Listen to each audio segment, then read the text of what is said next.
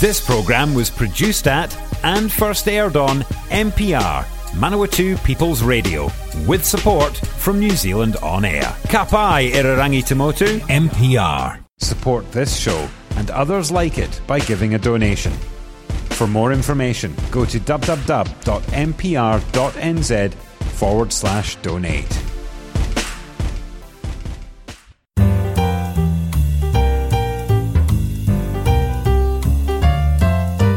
Greetings, listeners. Today we have a special treat in store. My guest is someone who's used to being the interviewer, with a show of her own. She's also a writer. Her name? Rachel Dore. Welcome, Rachel. Thank you, Anne, for having me on your show. So, as I've already said, Rachel is a writer, so today's program will be about aspects of writing and opportunities to share it. So, Rachel, I understand you facilitate a writers' group, so what's it called? This is Fielding Daylight Writers. And it's in Fielding? That's right, yes. We meet monthly at the seminar room, which is just down the drive behind Literacy Fielding in Manchester Street. I think it's 131 Manchester Street, quite near the Manawatu District Council building. So is it only for Fielding writers, or is it a wider group? It is a wider group. I started it in Fielding because that's the town nearest to where I live in the rural area, and because I wanted a writing group, and at the time that I started it, there wasn't one. But now we have members coming from, we have one member from Waiwiri Beach, down that way anyway, past Levin, and Foxton, we've got a number from Foxton, and Whanganui, and Martin, and of course Fielding. So you started it because you wanted a writing group and there wasn't one? That's right. Great. So, and how long ago was that? Well, actually, it's so long ago I can scarcely remember. I was shocked the other day when I looked into it. It's been not in its original form, but it was actually started nearly 14 years ago.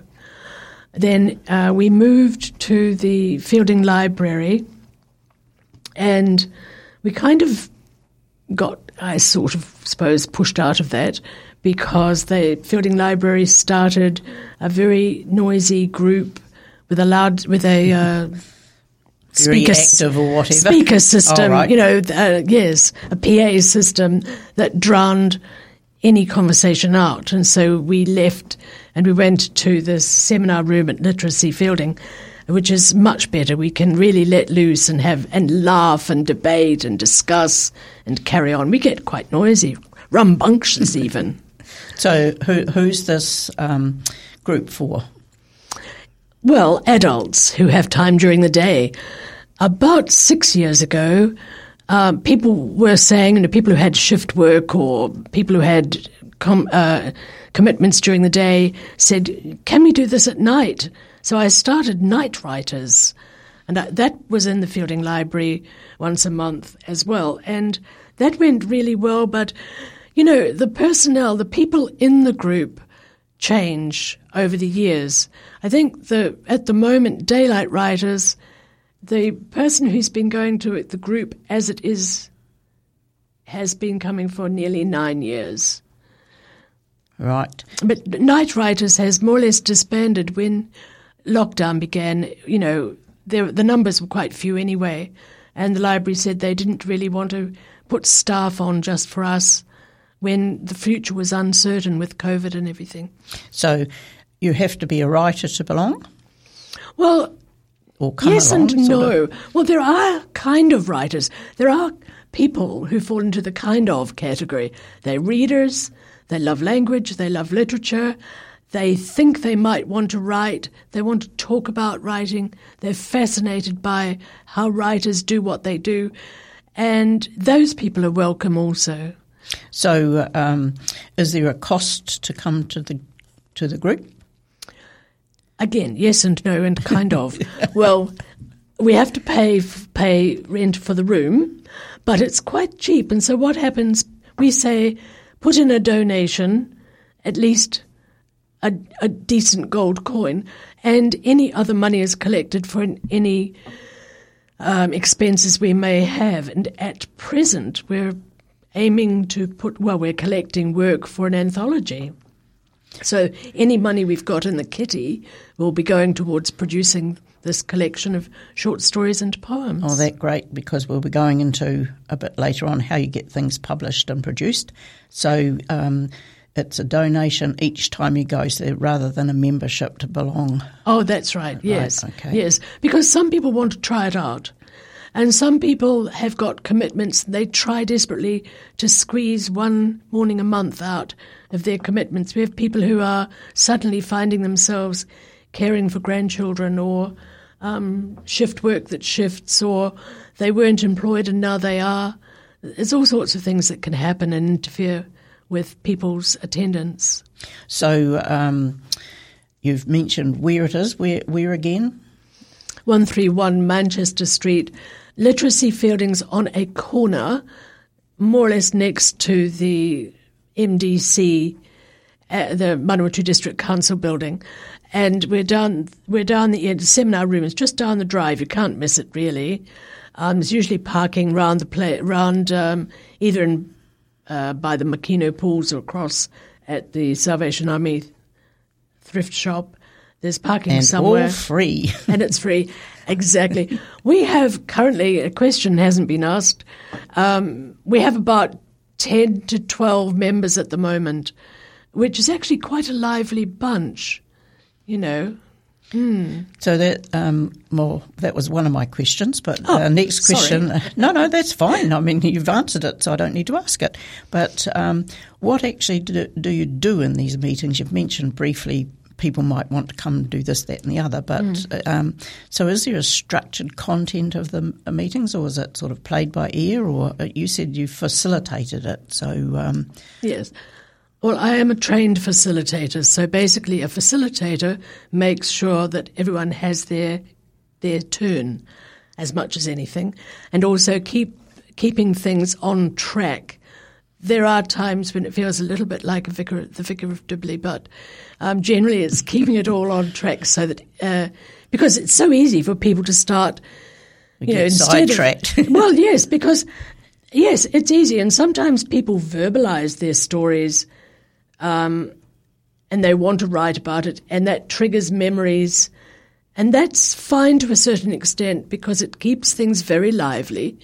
And also there's a fair amount of resource sharing that can go on, but the facilitator needs to keep a little bit in control and rein it back in, because one of the things that we do, we have a culture that's been built up over years of giving constructive feedback to one another's work. So we do this in two ways. Mostly people bring along their piece of writing. Sometimes it's just a draft, and sometimes it's something they've really put a lot of effort into polishing, and they read it aloud or invite someone else to do so. And the rest of the group notice things that might be useful for the writer to know. So, we avoid cliches. We notice if something sounds a bit clunky or so on. And so little feedback can go a long way to help a writer develop and begin to have that, build the difference between using constructive feedback productively as opposed to having a fear of criticism, Oh, right, because I remember reading a book once, and early on in the book it said something about a son or a daughter or whatever, and then just a few pages over it said that the person had no children, and I thought, so those sort of things would be picked up as well as yes. Exactly. So the work that people may read aloud may be an excerpt of something that they're working on. And different people, different writers, are working on different things. There's memoir, there are short stories, there are novels, there are bits and pieces of poetry, there are people working on different genres, you name it. Biography, we've got someone working on a biography. So it doesn't matter about the genre. It matters about getting the writing done in the best possible way and everybody finding their own voice. So, and as I say, it's about sharing and supporting one another to write and keep writing and write better and write more. So if somebody's thinking about writing something to get published, this is something that the group would be good for, so that they could bounce it off them and say, well, do you think, people would want to read this? Because often I've written things and I thought, well, who'd want to read that? Yeah, that's very common, actually. And so bouncing ideas around can be, it can stimulate your creativity, but it can also build a bit of confidence. The story of people who they go, well, I don't know that I've got anything that anyone will want to know. I don't know where that comes from, probably some childhood stuff that people carry around, about minding our P's and Q's and not bothering to draw attention to ourselves. Be seen, not heard. Seen and not heard, you name it. But actually, a lot of stories are really worth listening to and writing. The biggest thing, I think, and this is where the work of the facilitator comes in, is when people can speak an amazing story out of their own lives or something they've noticed or they've got an idea and they have it fully in their minds and somehow it's like having a funnel. If you try to put strawberries through a funnel with a narrow spout, it's not only difficult, it may not work. And sometimes I think the difference between the marvelous stories that so many of us have and that fine, almost pipette-sized funnel is it's the craft of writing, being able to articulate it in words to that make it hang more together. fluid. Yes. And of course, and that's the thing, it's not just about the writing and having the story and sharing it, it's about doing it in such a way that a reader gets what you mean. All right. Because a reader can't always ring you up and say, I've just read this, but can you tell me more? No, it's either in the story or not. And this is where a writing group is really most beneficial. All right, so we've mentioned where it is, at 130 Manchester Street. Oh, 131. But not when. 131. Yes. Oh, yes, I have written 131. I beg your pardon. So 131 Manchester, people. But we didn't say when. Yes, the third Tuesday of every month at 10:30 in the morning, and we usually finish at 12. Sometimes there was one day we went well past 1 o'clock, and I guess if somebody else needed the room, we'd have to get out of there, but it depends on how lively the conversation's going and how much people are reading and how many people turn up, but even 10 people can fill that time, believe me. Usually finishes at 12. So if a listener is thinking about, that might be a good idea, I might go along, do they just turn up or do they contact you, or what happens? Well, you could do both. You could just turn up. Our next meeting is March the 15th, so it's always the third Tuesday. This goes back to one of the original members who was a nurse and only had that day off. Oh, right. So we've just stuck with it. So my email address, shall I give it to you now yes, or at please. the end of the show? Now? Yes. All right. RD yes. at inspire.net.nz. So that's lowercase rd at inspire.net.nz. Yes. And I might say the RD is actually for the 2 letters of the alphabet. No, it's not an Ardy, a laurel or anything like that. No. So we've got meetings the third Tuesdays of the month at 10:30 till around about 12, and the rooms in Manchester, 131 Manchester Street, the seminar room, and a donation of a gold coin minimum to cover rent, etc. Now, do you have? It's not a coffee kind of chat, or is it just you don't have a drink with it? No. So it's not a coffee chat. I mean, if you're one of these people with low blood sugar and you need to nibble something or drink something, bring it along for sure. Some people go afterwards down to one of the Rose coffee Bowl shops, Cafe right, or something and socialise. Right, so we've got that you're the facilitator, of the Fielding Daylight Writers Group, and although it's not limited to Fielding, so if you live in Palmerston North or somewhere close by that you can get to Fielding fairly easily, then do go along or either that or email Rachel on rd@inspire.net.nz and find out a bit more or whatever. So is there anything else that you'd like to mention about the actual group and what you do, etc.? Now, when you're involved with something quite deeply, that question suddenly thinks, oh, have I forgotten to mention such and such? No, it is a mixed group, although at the moment we have only one gentleman who comes along. He is such good value. He comes from one of the beaches down past, I don't know why was it? No, Waikawa, oh, right. That's it, yes. He comes from Waikawa once a month. No, but I will say, one of the things that I think the whole group is quite proud of,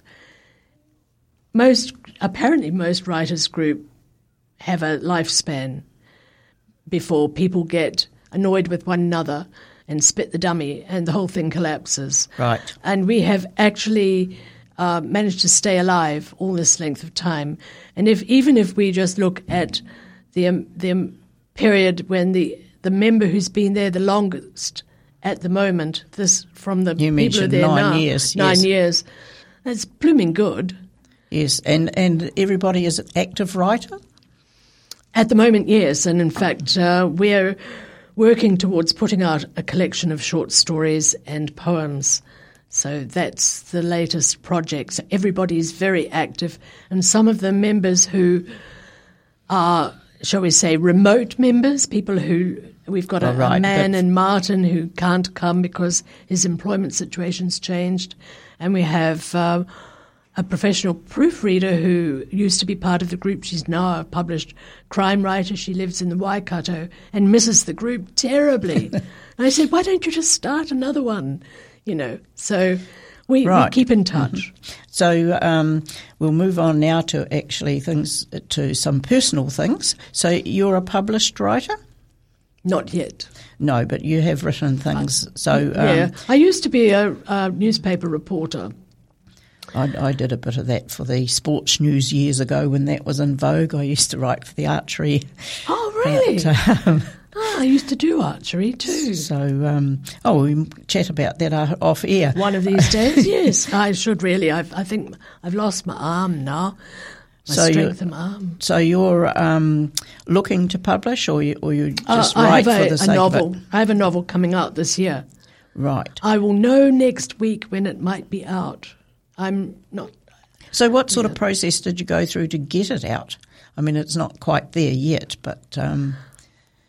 Yeah, I can't say. I don't know how much I'm allowed to say about it yet until I see the case, contract. That's all right then. No. Okay. I'll tell you what, though. One of the things about doing the writers' group and being interested in writing for years and years, I felt like I was a real writer the first time I got rejected. Actually, I sort of handed in this novel and to Longacre Press. They're dead now. We've got gone out of fashion. Yeah, they've gone. Most of the publishers have sort of merged or gone out of business, but and it was rejected. And I got I'm a real writer. I've got my first rejection.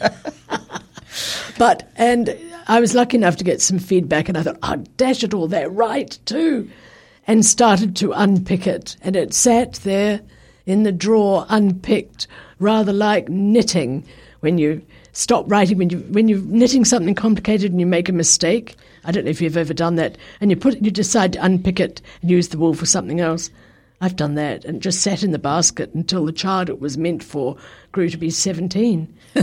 And I'd started it when she was 3. So Yes. I've looked really carefully at what it takes to write. After I'd been in fact, I think while I was working as a reporter, I did an online diploma of applied writing with North Tech, Polytech, and that was amazing because the reason I did that was I was finding it really hard after being a newspaper journalist, writer, whatever, to actually allow myself the freedom to write creatively. I felt as if all the creativity had been jammed up and imprisoned and squashed down.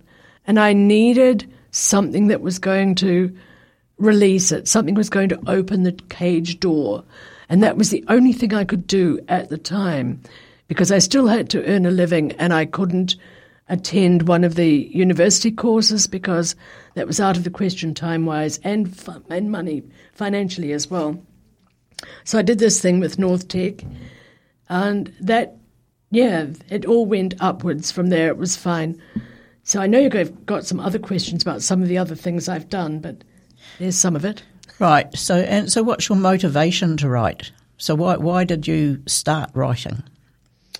Was it through school or you just sort of felt... No, I think, my mother was a person who was quite artistic and she's a great reader. And I was going to use the word forced. I'm probably one of these traumatized people. I was very little, well before school. I was a very early reader. And I was made to recite Shakespeare. Oh, goodness. And Burns and things like that. And, I suppose being expressed in writing was something that had always fascinated me. And reading, I was an avid reader. I read all sorts of things that children ought not read, including things that were wrapped in brown paper that my father had in his drawers, Ooh. And I actually got into a little bit of trouble at intermediate school because I wrote something that may have been a little inappropriate for a child to have written. That was based loosely on something what you'd that seen had in this been brown wrapped in paper. brown paper, yes. Oh. So, and that actually had a discouraging effect on me, I think. And I can remember my mother's admonishment included things like, what makes you think you've got anything to say? What makes you think you have got anything anyone would be interested in? And that injunction held me back from doing anything with my writing for most of my life. I know it sounds mad. And then you decided, blow. I kept writing. I kept writing. Oh, you did write. I kept writing, but it felt like masturbation. I felt like I was doing something really, really, really Naughty bad. right. And so I just kept doing it. And it took, I think I had to go for therapy till I actually allowed myself to write. This is terrible. I've never confessed this to anyone. And now what you've have you put it done? over the air. So do you think for writers that a basic talent is necessary or can anybody write? I mean, I guess anybody can write, but whether it's good or not, it depends on the reader. So are there any actual requisites, do you think, that would make a good writer? If people are going to write in English, some command of English would be a good start, and being prepared to accept feedback and critique and guidance, and also to be inquisitive enough to find out what do they need to do to that image that I gave of the funnel with the pipette, how to get those ideas down into writing. But I'm a painter and I've been an art teacher and all that sort of thing, and drama coach. Creator. Yeah, creator. And believe me, I think creativity is something that we all actually have. It's a matter of bringing it out. It's about bringing it out, and it's about finding out how to do it to the point where we are satisfied. That comes before satisfying someone else, actually. And it depends on the personality. So you think it's best to write for yourself? To begin with. Yes. To begin with. And read. So diaries and things are a good idea. Then Absolutely. Journaling your ideas and your feelings. The feelings are even more important than the ideas. How do you make feelings into words? And that's an interesting thing, because some of our feelings are associated with pre-verbal parts of our brain, and we don't. Right. And finding our way. And that's where reading comes in handy. Reading how other people are doing it is really valuable. So any particular genre you find it's more useful than others? And we've got about a minute left. So. Oh, no. We'll have to have a second series. It's too hard to say, really. That all genre, everyone should feast on writing, on reading and writing. Did I say right? I meant reading and writing. Just experiment. Because the two go together. You can't have one without the other. No, you've like got love to read. And marriage. Yeah. You've got to read in order to help your writing, really. Yes, and good books. Well, when I say good books, sort of not... Well, even comics, I suppose, are quite good to read, but they're not meant to be the top quality, are they? No, but they can be a doorway. Graphic novels can be a doorway to reading other types of literature. And particularly children's picture books and things, which are, I believe they have adults' picture books as well now. So, yeah.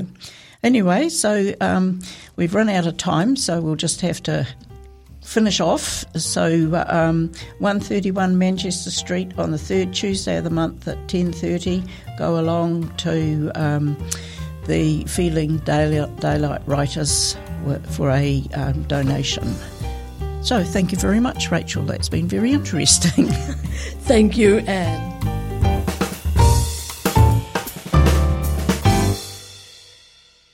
If you're a fan of NPR, listening to our podcasts and live stream has never been easier. Just search for accessmedia.nz on the App Store or Google Play and download the app with the kiwi fruit logo. Once you've got it, pick Manawatu People's Radio from the list of stations and go find your new favourite show.